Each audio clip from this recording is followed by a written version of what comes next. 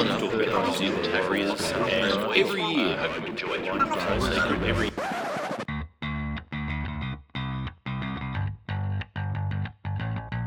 Now Fiddler puts on the step, goes right through, puts on the step again. Oh, goes Freddie. That was magnificent stuff. Well, they shall not weary them. Parcels gets away, Parcels still going. Mullins opens up again. Oh, look at him go. He beats O'Davis on the outside. Hello and welcome to another exciting episode of The Voluntary Tackle, the only NRL podcast campaigning to have Pete Evanson's fake dildo coronavirus machine shoved up the disease-infested rectum of Bryce Cartwright. I'm your host, Eamon Brown, and today on the show we'll be discussing all of the late-breaking issues in the game of rugby league, including the ongoing vaccination controversy, the move towards having only one referee, and what the likely 2020 draw will look like.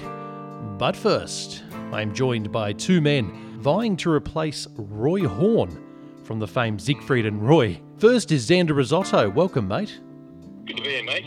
The next man is referred to by Silicon Valley as the Osama bin Laden of the Twitter sphere. It's, of course, Media Watch Mario. Welcome, sir. Thank you very much. Now, the only problem is that they're actually referring to me as Obama because in the eyes of the right side of American politics, Obama is worse than Osama. Did I say Obama or Osama bin Laden? Did I say Obama bin Laden? I confused you well. No, you did say Osama. You said Osama bin Laden. Yeah, thank goodness. I was going to say, if I've just compared the great Barack Obama to Osama bin Laden, I hang my head in shame. I'm very happy to hear I didn't do it, though. Well, Lord and Master Trump did a tweet during the week saying something along the lines of Barack Hussein Obama, and then he just ranted, and even for him, it was nonsensical. I was reading it, I read it 3 times, and I could not make any sense of it whatsoever, and I thought, okay, that's one of his better tweets. Should have been strangled at birth. He should have been. I actually heard during the week that Donald Trump broke the 1,000 tweets a week mark, so he has, I think, gone literally off his nut this week. Dear idea. I mean, that's a great effort, isn't it? 1,000 tweets. I mean, a bot would struggle to put 1,000 coherent tweets together, although, to be honest, his aren't coherent. It amazes me that there's people who are making a career of becoming somewhat famous simply by following him and living on Twitter just to be the first person to reply to his every tweet, because they know it guarantees him, 1,000 likes and 300 retweets, whether it's in favour or against him, it doesn't matter. I feel the same way about Peter Fitzsimons, to be completely honest. But look, before we push into the show, lads, I did touch on the fact that you were vying to be the replacement of Roy in Siegfried and Roy. Now, I don't know if you guys are familiar with the history at all, but obviously Roy, who's passed away from COVID-19 during the week, of course, start a comedy podcast with someone's death, why not? But his story, he actually got mauled in the early 90s by one of his tigers. I'm not sure if you're aware of this. But the interesting anomaly here is the fact that he actually got dragged off the stage by the neck and was severely injured. He was actually paralysed for the rest of his life. But in an interview, a subsequent interview, he actually argued that the cat was trying to protect him because he was having a medical episode. And I know that when there's an episode of that kind of nature in my family, the first thing I do is stab them in the neck viciously. When you go to be the next Roy from Siegfried and Roy, are you both planning to undertake a similar strategy? Well, I'm not so much of a cat person, so I was more thinking that I would be working with 3 psychotic pig dogs on stage, the biggest, ugliest and meanest that I could find. Fantastic. That would be simply so that they could maul any hecklers that decided that my magical efforts weren't good enough. I do have one of those ugly pig dogs at home that could assist with that. That's right. She's been known to maul the odd toddler, hasn't she? She has. In fact, the other day, she took exception to another dog trying to attack her. I just love the buoyant tone in Xander's voice when I said it had been attacking toddlers. He went, yes, it has, like a proud mum. They were all very bad kids. They were. It's the Dexter of the canine world. I love it. It only goes after the bad kids. But we're going to kick into the show. But before we do that, just a reminder that we can be followed on all of the main social media platforms via the handle @VoluntaryTackle. And please, if you could make some time to leave a comment and rate the show on Apple Podcasts or wherever you listen, that'd be great. Would appreciate that more than a loose air conditioning duct that Ted Bundy when he escaped from jail and he went on to murder many, many women. But look, the first topic, I don't know how you segue from that, but the first topic that we're tackling on the show is this anti-vaxxer issue, guys, which has sort of plagued the NRL news cycle in recent weeks. Some players from the Titans, a couple from Manly, some from the Raiders, are refusing to have a flu shot, a requirement of the Queensland government at this stage and a highly desired protocol from the NRL to get the competition restarted. I guess the first question we're asking on the show is, what should be done to resolve the standoff? Now, I'll probably kick the proceedings off here. Now, we're not communist China. We can't physically restrain players and jam a needle into their arm. Although it must be said in the case of Bryce Cartwright, that would be really easy to do because you could catch him and hold him down. He's as weak as a kitten. But we can't do that, obviously. It wouldn't be ethically right. But surely this is solved by simply standing them down and saying, well, unless you're objecting on proven medical grounds, you can't play and get paid. For me, it's just that simple. But how do you guys see it? I think we'll start with you, Xander. Yeah, I 100% agree. This issue, it's annoyed me because at first I thought the NRL were taking the right rein on it and we're basically doing that. They're going to stand them down. But then I've read that the likes of Mal Meninga and others are seeking compensation because they feel the Titans are going to be at a disadvantage without Bryce Cartwright. Now, debatable to begin with if you're going to be at a disadvantage without Bryce Cartwright, frankly. But, if you've got players making a decision that, let's be blunt about it, does actually increase risk to the other players around them. I know it's not the COVID-19 vaccine, but it's a broader flu vaccine and these things sort of feed into each other. If they're making a decision that is effectively a heavily debunked conspiracy theory, based on heavily debunked conspiracy theories, then look, they have the right to make that choice on their behalf, but they don't have the right to play in the NRL's competition. Mario, do you agree with that? That as long as there's no sort of really adverse medical reason for not taking the flu jab, that the players should just be simply stood down? Look, I don't think there's anything there to disagree with. Anyone with even half a brain would have to agree with that. And obviously what we're talking about is people that don't have half a brain. The one question mark I do have is it a restraint of trade to require someone to take a flu vaccine? Would they be able to fight that in court? I really don't know. I'm purely theorising. No, it's not a restraint of trade. That wouldn't fall into that category. Well, something along those lines. Is there something we're doing? If you can't force someone to do that, therefore you have to allow them to play. I'm wondering if they took. If they argued it was a religious belief, then they might have an angle given the protections that the government have passed, the so-called Falau laws. Then they might have cause under that.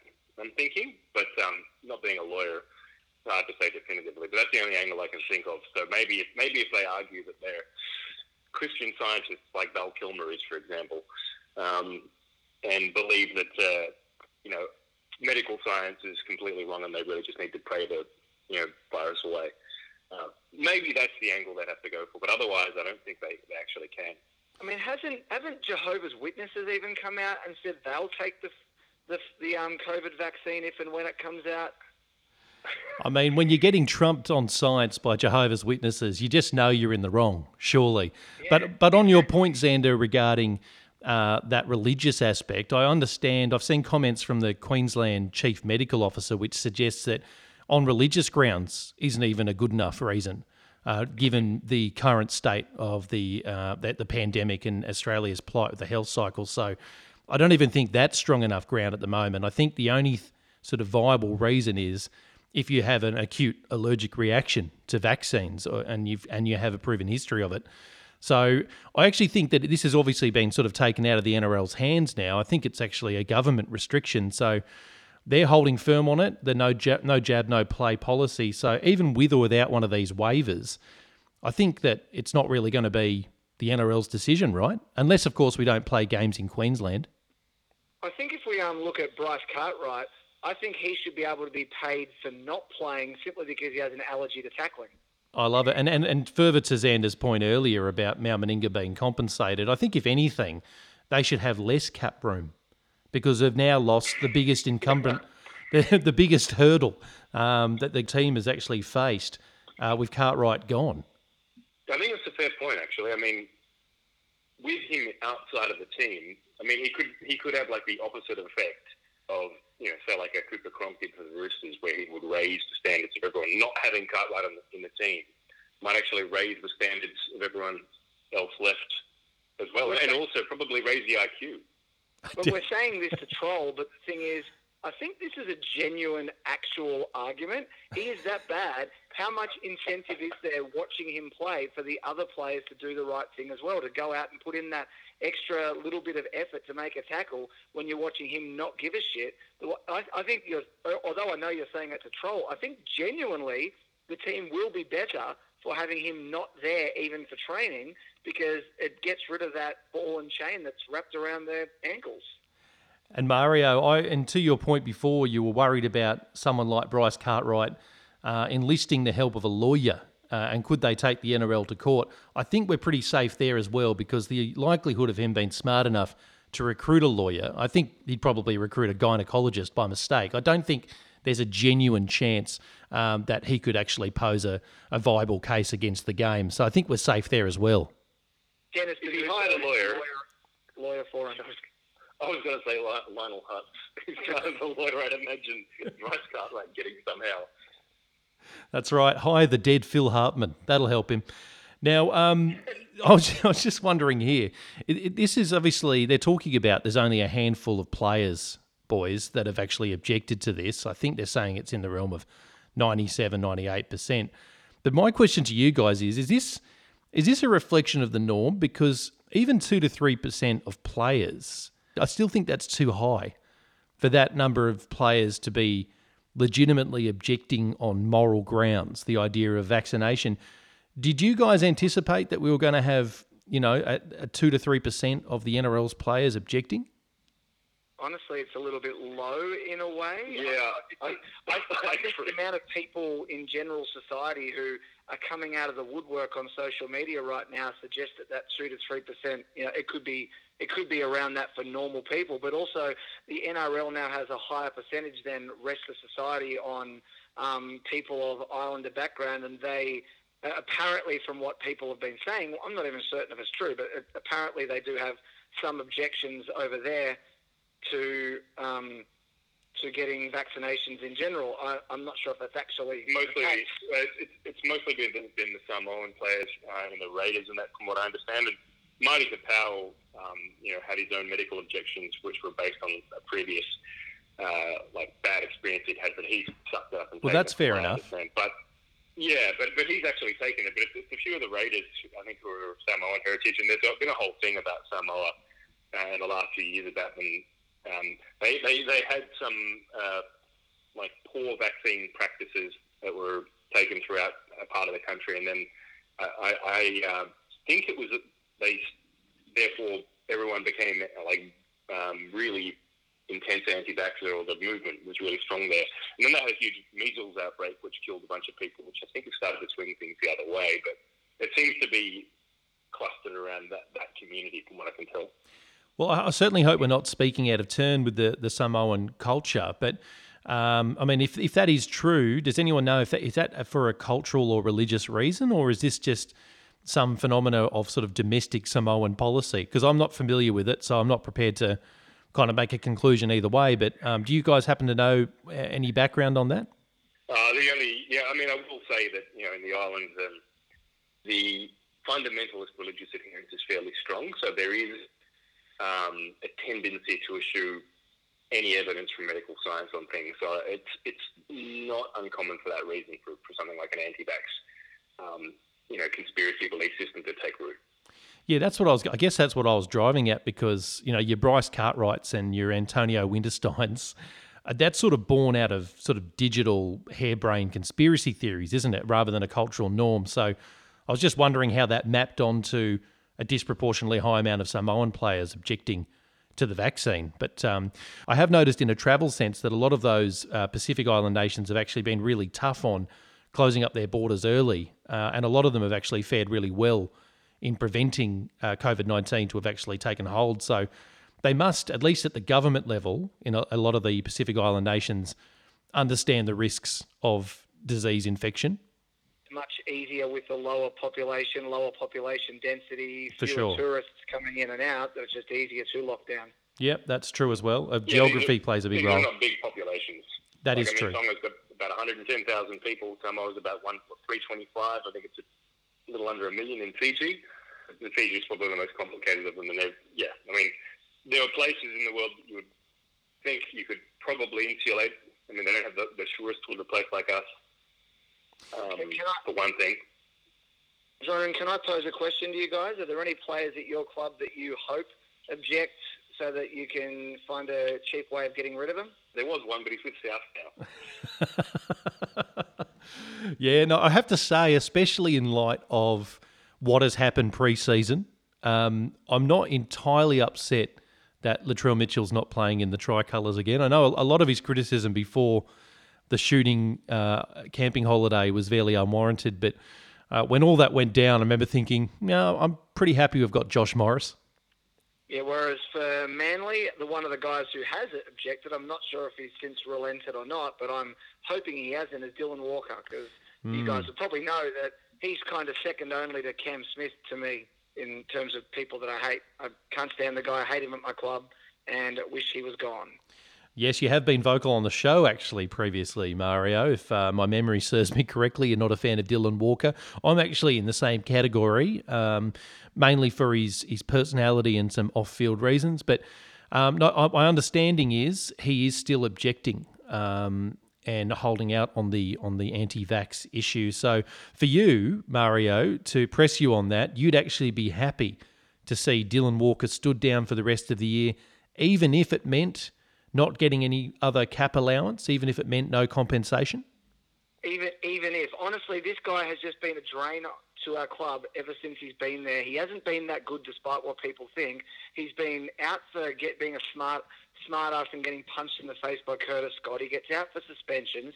He's out for injuries that have been, somewhat self-inflicted at times. He's taken up all this cap space from us and delivered fuck all. And obviously out there allegedly bashing his wife, even though he's been allegedly cleared, blah, blah, blah, bullshit. I just think he's done nothing but be a drain on our club, and I wish he was not there. Hashtag coronavirus silver linings. Look, the common objection, boys, has been in terms of, taking the flu shot, from not from the players, but from outside, I've noticed, has been this notion of, well, if it doesn't prevent COVID-19, then why take it? Why is this mandatory? So we mentioned Mark Latham earlier, actually, and I'm going to bring a quote from him from Twitter, actually. And he sort of articulated a lot of that sort of online sentiment. And he said, vaccinations of children is essential, but why does a grown man have to do the flu shot when it has nothing to do with the coronavirus? Many people do winter flu shots and don't catch the flu anyway. So correct me if I'm wrong, the logic driving the decision to have the shot is that given COVID-19 and influenza have pretty close to identical symptoms, it's actually important for the NRL to lower the risk of flu so that it actually boosts its COVID-19 detection. Am I getting that rationale right? That was my understanding. Also that having the flu can weaken your immune system, and if you do get it at the same time, then the symptoms can be stronger. I remember saying back in Feb, saying to my wife, hey, we should probably get our whole family a flu shot this year, just because this thing that's happening in China seems to be, sound like the flu, and let's not make it, we didn't know that much about it at that stage, but I remember saying something along the lines of, we don't want to make it easier to get or make it worse if we do get it, so why don't we get a flu shot? Look at you, Nostradamus. You just were like, this could be a pandemic, better get the flu shot. I love it. It's funny because I've never really given a shit about any of the previous pandemics. They always seemed further away. Maybe it's just because I've been hearing about it in a few podcasts, just a little bit talking about it. Maybe it just felt more real or something. So in the past, I'd not been concerned about Ebola or SARS or bird flu or anything like that, but this one I was a little bit concerned about. I love it. We're going to call you... He's got his hooks into you. You know, he's got to get those microchips in the 5G and control something. Xander, are you shout out to Mark Latham. Xander, are you in agreement there about that rationale, the fact that it's about detection and also about limiting the severity of COVID-19? Is that a valid enough reason to insist that NRL players get the flu shot? Absolutely. I think it's both of those things that Mario just pointed out. It's one, you're going to panic if you do have those symptoms to begin with in the current environment. But two, if you get a bad flu and then you get this, then it's people with weaker immune systems who get hit harder, and that's when it can become dangerous. So it makes perfect sense to me. Now, I'm normally, I guess, for the players in most instances, and I'm also usually for sort of the freedoms of the individual. But to me, this sort of is a departure from other examples because obviously your individual choice has the chance to harm others.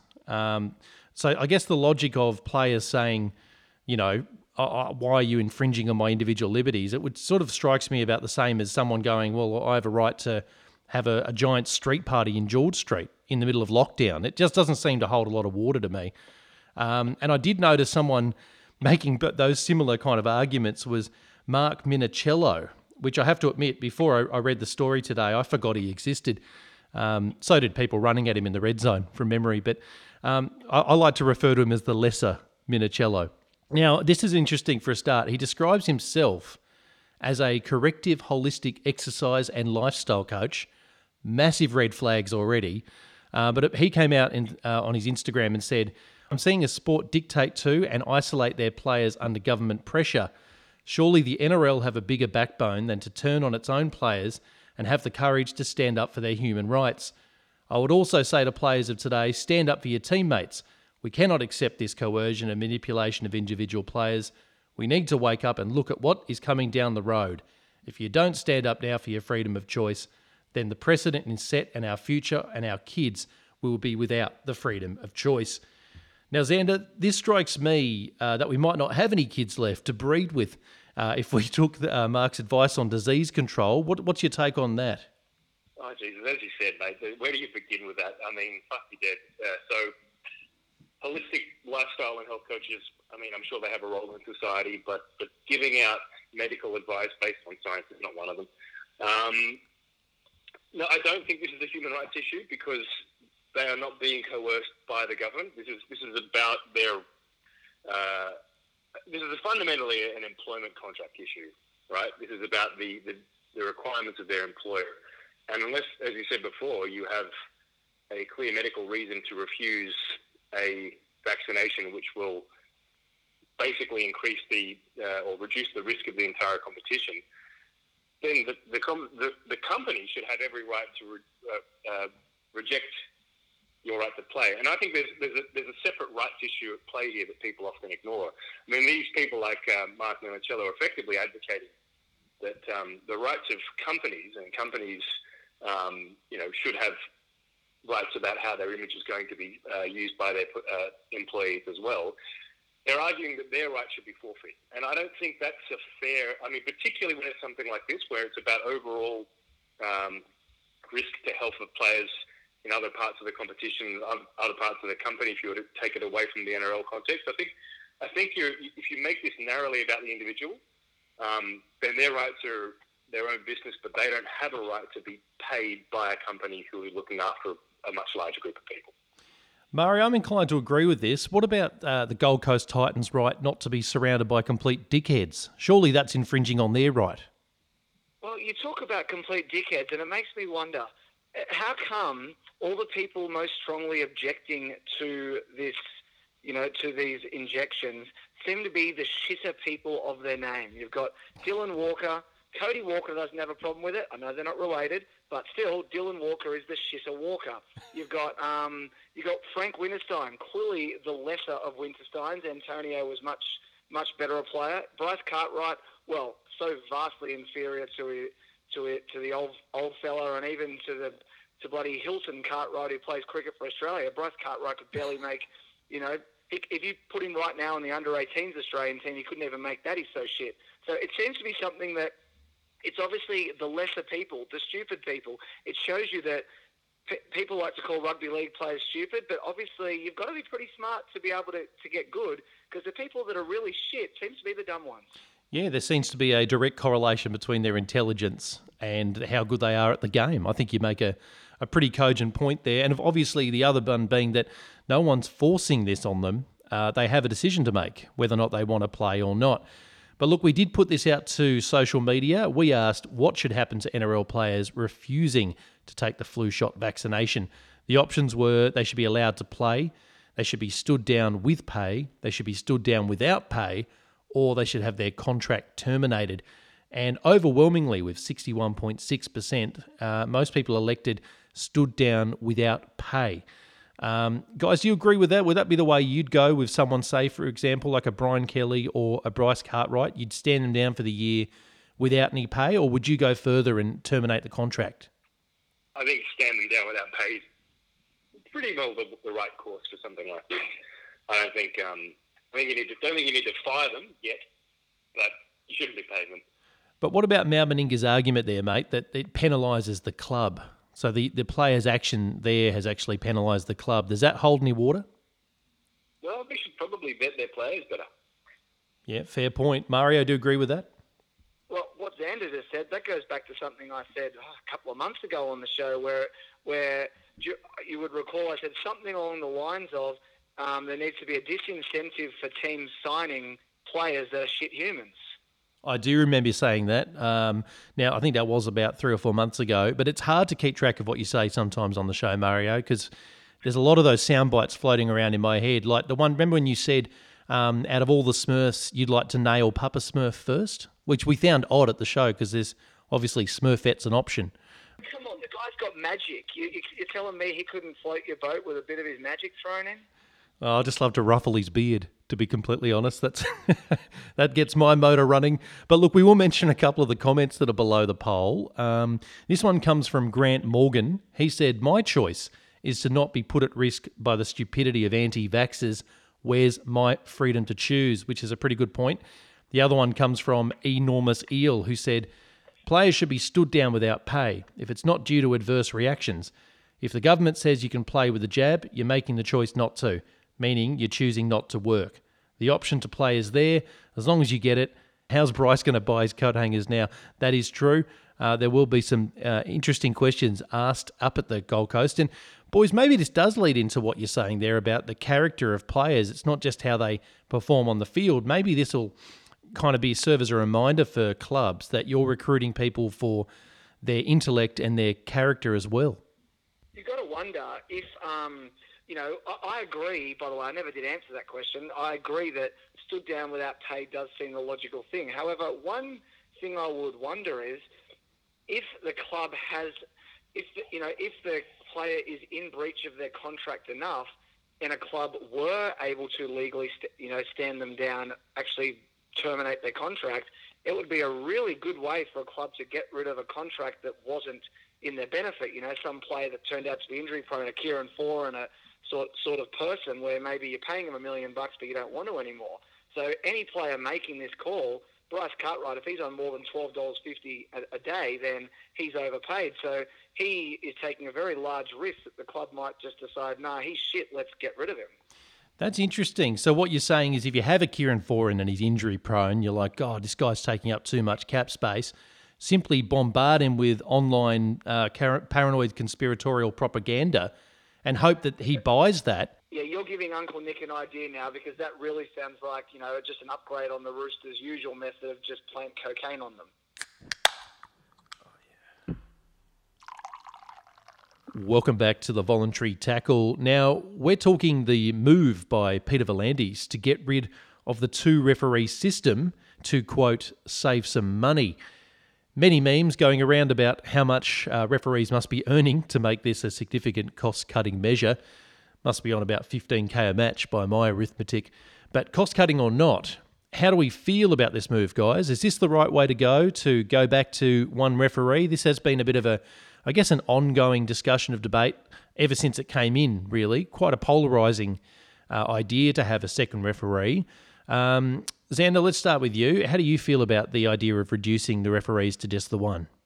Yeah, it's been an interesting one in that it's an ongoing debate. Right, there've been people who have been, demanding a return to one referee for ages, but the likes of Uncle Nick and others have pointed out that if we're complaining about the referee, the wrestle and the ruck, then having one referee will just make that more of a problem again. I mean, I don't really know if that's necessarily going to be a problem if they adjust it correctly. It seems to me like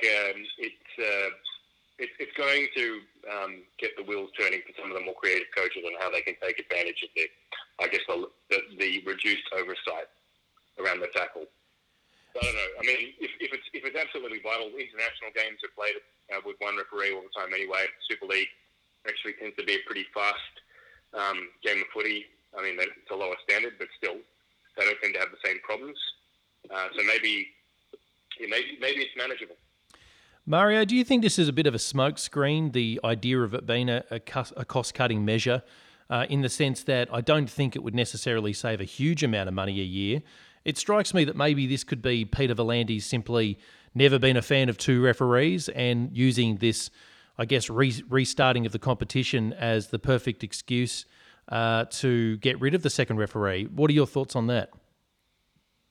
They say if you're not going forwards, you're going backwards. I feel like a lot of the things Volandis has done, even though a lot of it seems good on the outside, I feel like he's polishing a turd in a lot of ways and making terrible things look okay.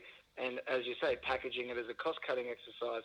The whole rumour of 7 years with Channel 9, that makes no sense because we're moving in a digital direction. The world is, so that doesn't make sense to me. To me, that feels like we're stagnating for the next 7 years rather than going forward. I think the two referee versus one referee thing, it's just got to be a clear step backwards, doesn't it? Because the whole point of having a lead referee and then the pocket referee is that you've still got one person who is in charge making the calls, but you've got someone who's properly qualified to assist when needed. But having someone out of the play over on the sideline, they're not in as good a position as the pocket referee is to make calls and therefore be of genuine assistance. And there just seems to be that as soon as you are a touch judge, you are lesser. That seems to be the feeling that happens, and that's why they seem to be scared to make calls on forward passes and things like that. I might be way off on that, but that's just sort of the way it looks on the outside, I reckon. Yeah, I think you've got a point there. Look, I like the idea of if you're not going forwards, you're going backwards, except for the fact that you could obviously go sideways. That would be my only objection to that logic. But look, I was lukewarm on having two referees come in to begin with. I wasn't necessarily really against it, but I didn't feel it was particularly necessary because from memory, and correct me if I'm wrong, the idea was we wanted to clean up the ruck. That's the reason we needed two referees to come in, because there was a lot going on in the ruck with the likes of the Melbourne Storm and now the Roosters. And look, to be honest with you, it doesn't seem to have really cleaned up a lot of the ruck. The wrestle's still very much there. If anything, it's maybe the experiment for me has sort of meant that the game is a bit too over-regulated and maybe there's a less of an onus on a single referee to make decisions. Having said all of that, I actually don't think we need to make major changes like that now. What do you guys think of this? The idea of we've already started the season and already Peter Volandis wants to make a change like this, and he also wants to make a rule change around ruck infringements where we don't have penalties, we just have sixes again. These to me seem like fairly sizable moves to make after two games have already been played and we've already had all these challenges about getting us back onto the field. Do you think the timing's right here? It might have some merit, but for me, the timing's just way off. I think we're struggling just to get the game back on the field. How about we leave it alone and just focus on getting our game back running again? How do we feel about that? I think there are two things. You're right. Like, they've played a couple of rounds that's a bit awkward, but at the same time, I can kind of see what they're doing. It's a little bit of an opportunist attempt to make a suite of changes whilst everybody's sort of consumed with the chaos. So I agree with you that I think it's awkward, but if you're going to try a bunch of things without having to go through the long committee process, a crisis like this is probably the cover to do it. So it's opportunism, Mario. Do you agree with that? Oh, look, certainly. I think that makes sense. And if I was the person in charge and I had a bunch of changes I wanted to make, I would certainly use that. I mean, governments have been starting wars since time immemorial just for the sake of covering up their shit policies. One thing you have to wonder, though, the whole having two referees came in to reduce the wrestle. Now, two referees started in the start of 2009. And I think Xander said, how much has it really cleaned it up? Things have seemed to have gotten worse. That's probably true. But the Melbourne Storm had already started their run. 2006 they made the first grand final since of this new era, and then obviously made 7 and 8 as well under one ref. But I do feel like their wrestle has only probably continued to get worse, despite what Melbourne Storm fans bitch and moan. There's no question that they've been intentionally doing things, and there's so many examples, and they're not the only ones. Other teams have done it too. Storm have just done it worse/better, depending on your point of view. So I just don't know. I don't see how, though. Peter Verlander said he wants a crackdown on the wrestle. How can you really do that by putting more pressure and more work onto the guy in charge, the guy in the middle? That's exactly where I was going, Mario. So for me, if it's about, I guess, trying to get rid of the wrestle, isn't that the whole idea of having the pocket referee there to begin with?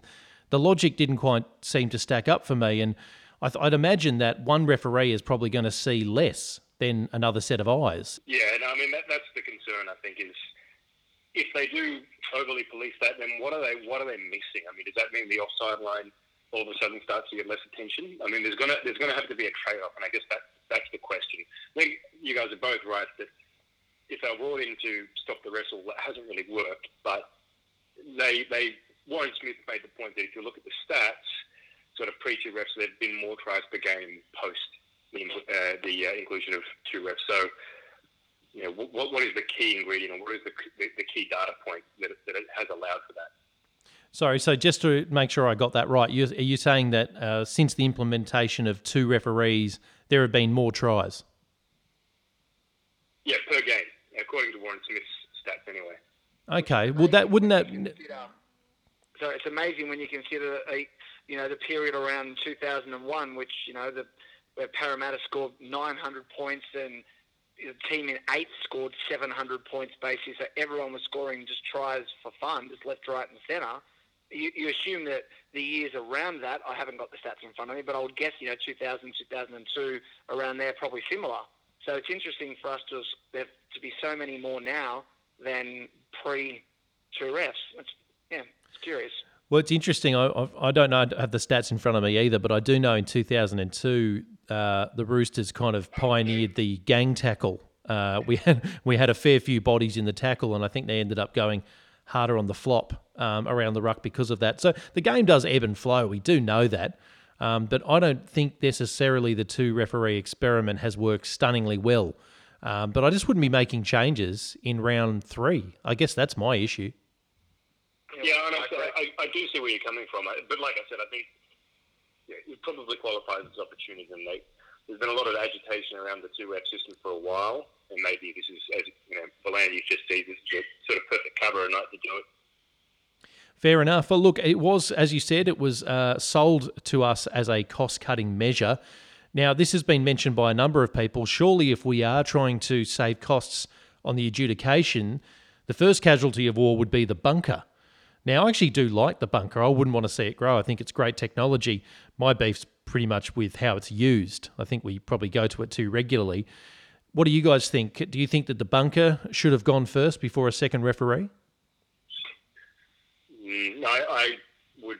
I'm like you, actually. I would prefer to keep the bunker than two referees, because I think its role in quickening decisions actually has been pretty large and fairly self-evident.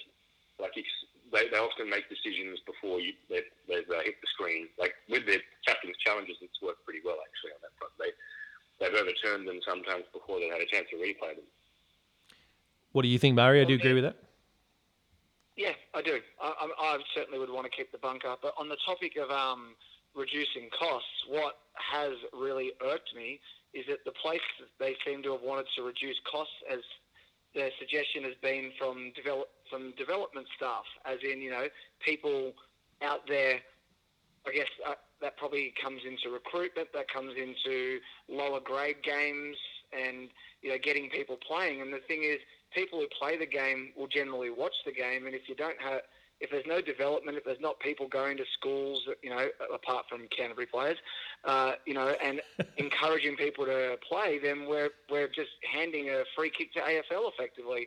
It just seems ridiculous that would be a place we go to cut costs. Frank, I'd rather go to one ref and accept that if it means that we're not cutting costs to the development of the game. I think you're 100% right, Mario. That needs to be priority one. If we are cutting costs, to me, that can't be one of them, I think, for the long-term viability of the game.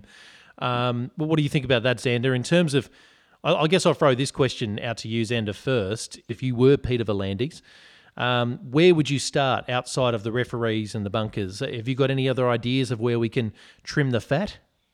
I mean, I suspect, and everyone's been reading this for a while, but their head office is apparently pretty bloated and pretty full of sort of lobbyists and public relations people and a lot of other sort of corporate front office stuff that probably could be trimmed down and simplified. That said, some of that stuff is underrated. One of the reasons the AFL is so successful is they have paid up lobbyists in Canberra who harass the crap out of MPs and have helped them get a leg up in a lot of the stadium and infrastructure and funding programs. So that doesn't sound like the AFL. No, Roy Masters has had a few fairly big pieces on it. It's quite enlightening, the much more broad-based approach they've had. So I think the NRL's probably got to maybe trim some of the fat of the front office before they do anything else. That sounds like what they're doing, though, to be fair. Now, Mario, I want to pick your brains on this issue as well. Now, for me, the obvious cutback would be player uniforms. I know when I've played and tried to purchase a jersey, they're expensive as hell. It's $180 to get a jersey. So could the NRL potentially just go, well, we can save probably $2 or $3 million here if the players and the referees just turn up naked? Well, I mean, it worked for the Greek Olympics way back in the day, didn't it? So absolutely, and surely, there's seeing Marty Tapau running around Starkers, it's got to get a couple of girls and a couple of guys extra watching the game who might currently be a bit more obsessed with AFL's short shorts. I know, and I will just put a bit of a caveat out there about the ancient Olympics. It worked so long as your cock didn't get caught in the shot put. A more serious suggestion is, at least for this season, arrange the draw in a way that they can centralise it more. So Brisbane are coming to Sydney, that they stay in Sydney for 2 or 3 weeks in a row and then stay in Brisbane 2 or 3 weeks in a row, do it in runs, so there's just that little bit less of cost of travel. They may be doing something along those lines anyway. We're not exactly sure where the games are being played and everything yet, but I think that does actually seem like a bit of an obvious thing that they'd get away with this year at least, even if they wouldn't be able to necessarily do it every year. Well, that's actually a legitimately good suggestion. So you're saying make sure whatever draw we come up with, that we can have the fewest amount of charter flights as possible, for example. Well, I believe that the Wolfpack, they already do that with them, where they'll have 5-6 games in a row in Toronto, so they're not travelling back and forth every week because it's a fair trip, obviously. Yeah, that would be madness. And when they're having New York there, that maybe a team would play Toronto, then New York, and try and do that in a row as often as possible, so it just reduces that travel time and cost. To be fair, on the Toronto front, they kind of have to do that by necessity because they can't play the early part of the season in Canada because it's minus 30. So they have to play it out of England. Oh, fucking man up. Until it gets warmer. Look, there's also, in the vein of Peter V'landys' suite of rule changes, that Nick Politis, Uncle Nick, wasn't very happy about. He said it undermined the integrity of the game. How do we feel about any other, seeing as we're doing it, do we think we should just go hog wild with rule changes and maybe implement a few of our own as well? Now, any listeners to the show might remember we tossed an idea of ours called the power play. Actually, we tossed it at Luke Phillips from memory when we were interviewing him. He wasn't particularly enthused with that idea. From memory, we suggested that there should be 28 players on the field at once for 5 minutes because obviously the advantages there of having a 14-man overlap were just too salivating to ignore. Yeah, I like the idea of. I think we should go with Ricky's old idea of implementing one forward pass instead. Just give it a whirl and see how it goes. So just a 50 metre forward, you get one. Can anyone pass the forward pass? Yeah, I mean, it's basically a quarterback play, right? It's trying to put a little bit of the NFL into the NRL. I mean, he suggested that back in the 90s, but He's an innovator. I'd still love to see a trial. It would be just really interesting to see what the NRL would look like. I mean, I guess you would have to say for that play, I don't know, there's no offside. Well, no, it would have to be, yeah. Xander, do you think... I'd love to see it. Xander, do you think something in that situation would happen to Mitchell Pearce? Like, that would be horribly ironic because normally he throws a lot of forward passes. Do you think he would actually end up getting the one forward pass backwards by mistake? Somehow, I reckon he'd managed to fuck it up, yeah. That's another reason, like the comic value of this thing for players like him would just be pure gold. I would suggest it'd be the only pass Cam Smith would throw backwards all game. That's right, because as soon as it becomes a rule, Cameron Smith doesn't want to have anything to do with it because he needs to bend and break them. It's not his modus operandi. It's not his reason for living. Look, I don't know. It strikes me that if we wanted to go sort of the radical militaristic route, maybe each team could have a sort of a flying drone gun. Obviously, it would be rubber bullets. We're not savages, but what do we think of that? How about tranks? Okay, how many? Oh, just one per game.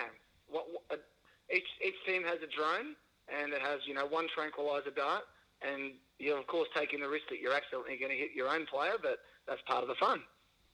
I don't mind that. I mean, just turn the rugby league field into war-torn Yemen as much as we possibly can.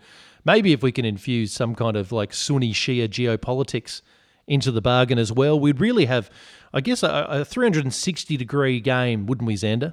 I think we'd have probably a fairly polarised fan base if we went down that road. But hey, look, passion's great.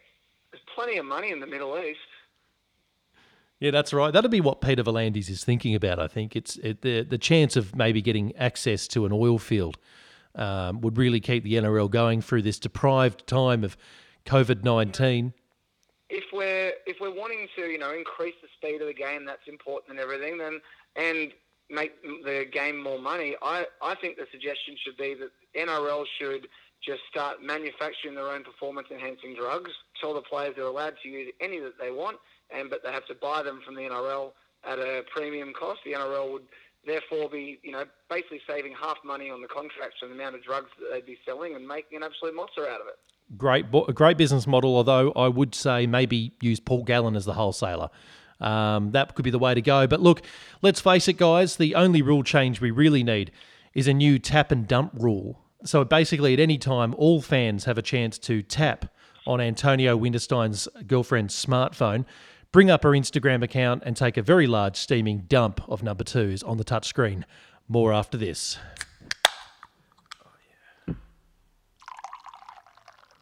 Welcome back to the Voluntary Tackle. Now, not too much is known about the NRL draw. It remains a bit mysterious, a bit of an enigma. But what we do know is that there is likely to be a traditional rivalry theme when the draw is eventually released. Now, we know the draw every year isn't particularly fair because there are some teams that play other teams twice. So by definition, it can't be pure in terms of being fair. But who we think the big winners are, guys, I'm going to toss over to you. The SMH have released a graph of what it believes is the likelihood of the repeat games. Probably start with you, Mario, for this one. Can you tell us which teams you think, I guess, get the biggest advantage over the repeat games? Well, so I think we rule out the teams that don't matter and we look at, the top 10, the teams that actually count. So you rule out your Dragons, the obvious ones, the ones that we know are shit. So I'm not concerned by their draws, but you look at the Knights and they've got the Sharks, the Warriors and the Tigers twice. I think that's pretty favourable to them. Canberra have got the Tigers, Warriors and Bulldogs twice on this one. That's obviously very favourable. I think that's the easiest draw by a long way. I agree with you, mate. The Raiders is the biggest worry. As a Roosters fan, the Raiders draw is a bit of the biggest worry for me because, as you said, Dragons twice, Warriors twice, Bulldogs twice. They're already a gun team. Surely, if this does turn out to be the case, as soon as it comes out, I'm putting a rather large bet on Canberra making the top four, I think. Yeah, fair enough too. Roosters, I mean, yours is pretty tough like Manly's, but you at least get the Dragons twice, so we both get, one easy team twice. Yeah, look, as a fellow Roosters fan, Xander, our draw, obviously we're none from two. It's a shortened runway, so we're going to need to win as many games as possible. And if these are the repeat teams, and that's Souths, Broncos, Raiders, Storm, and thank goodness the Dragons, that looks like it's going to be a pretty tough road for the Roosters, to be honest with you. And I know they're a good side, but what are your thoughts on that? Are you feeling a little bit nervous? Well, when half your games are against top flight opposition, it definitely makes it a bit trickier, particularly having started the season 0 from 2. They're definitely a side that are capable of lifting, but they haven't made it easy for us to score the three-peat, mate. I would add, apart from us, I think the Roosters have one of the tougher draws of all the clubs. You could probably make the case that the Storm have a reasonably tough draw too, but they've started well, so they're in a good position. According to this sheet, the Storm have the South Sydney Rabbitohs, the Manly Sea Eagles, the Broncos, the Roosters, and the Cowboys. So you're quite right. Outside of the Cowboys, who probably have only expressed moderate form so far, the Storm, thankfully, have a pretty tough draw. You're right. Sorry to cut you off there. Yeah, no, I should have read those out. But yeah, they've got a pretty tough draw. They have played Manly already, obviously. Manly took them pretty close for up until that last 15 minutes at least. It was a pretty tough game.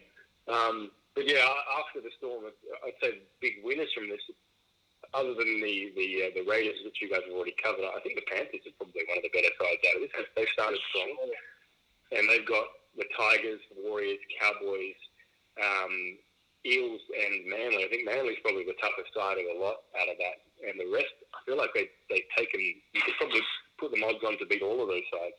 The Cowboys just are not looking on pace. I mean, based on the first few rounds several months ago.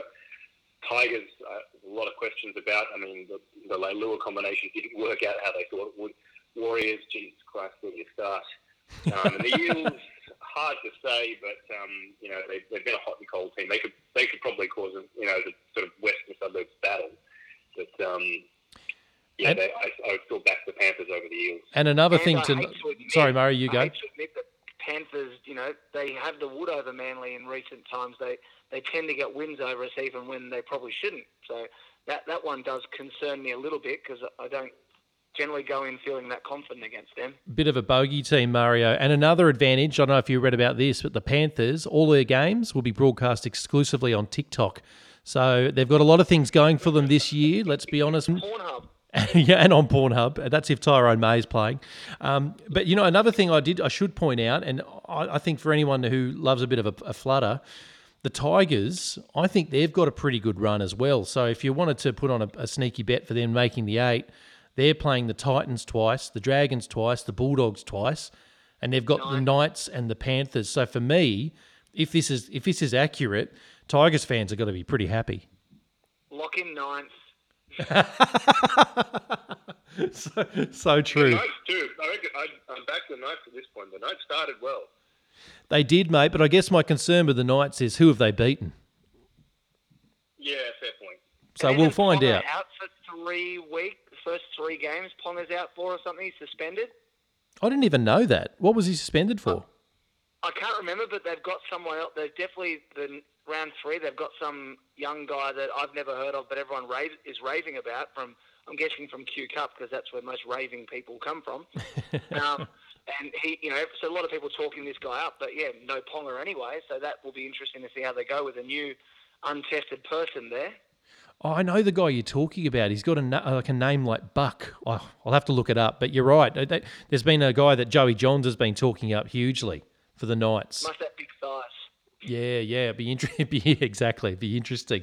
Now, look, that's a bit of a short analysis of the potential double-ups in the draw, but I guess it leads me to another question, gents. Do you think, I guess, in terms of the competition having integrity, which has taken some hits over the last couple of weeks, let's be honest, is this the best way to do it?